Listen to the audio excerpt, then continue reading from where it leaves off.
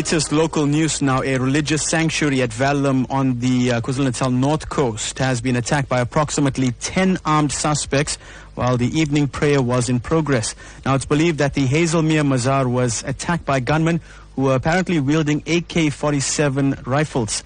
To tell us more, we're joined on the line now by Prem Balram from Reaction Unit South Africa. Prem, good morning and welcome to Newsbreak. Good morning. Can you discuss the circumstances surrounding this incident?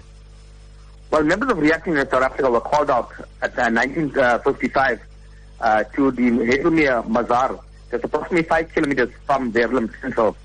On arrival at the scene, we were informed by approximately 10 worshippers that 9 to 10 gunmen had forced their way into the Mazaar and robbed them at gunpoint. Several victims were also assaulted. A house was ransacked that was adjoined to the Mazaar, and the suspects then fled in a white Bantam bakkie. According to several victims, the gunmen were carrying AK-47's and 9mm pistols.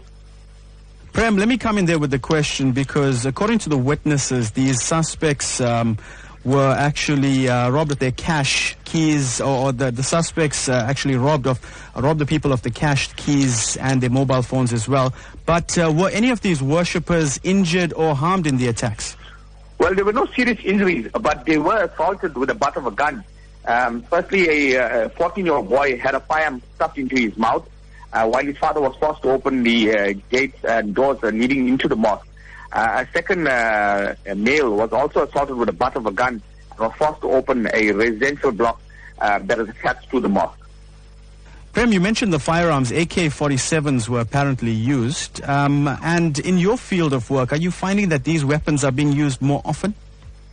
Yes, they are being used more often. We encounter AK-47s every few days in petty crimes as well. Petty crimes such as common robberies where cash of a few rands or a few thousand rands are taken. Suspects are using are coming heavily armed and attacking victims that are not armed themselves. Prem, that is all the time we do have this morning. Thank you so much for joining us this morning.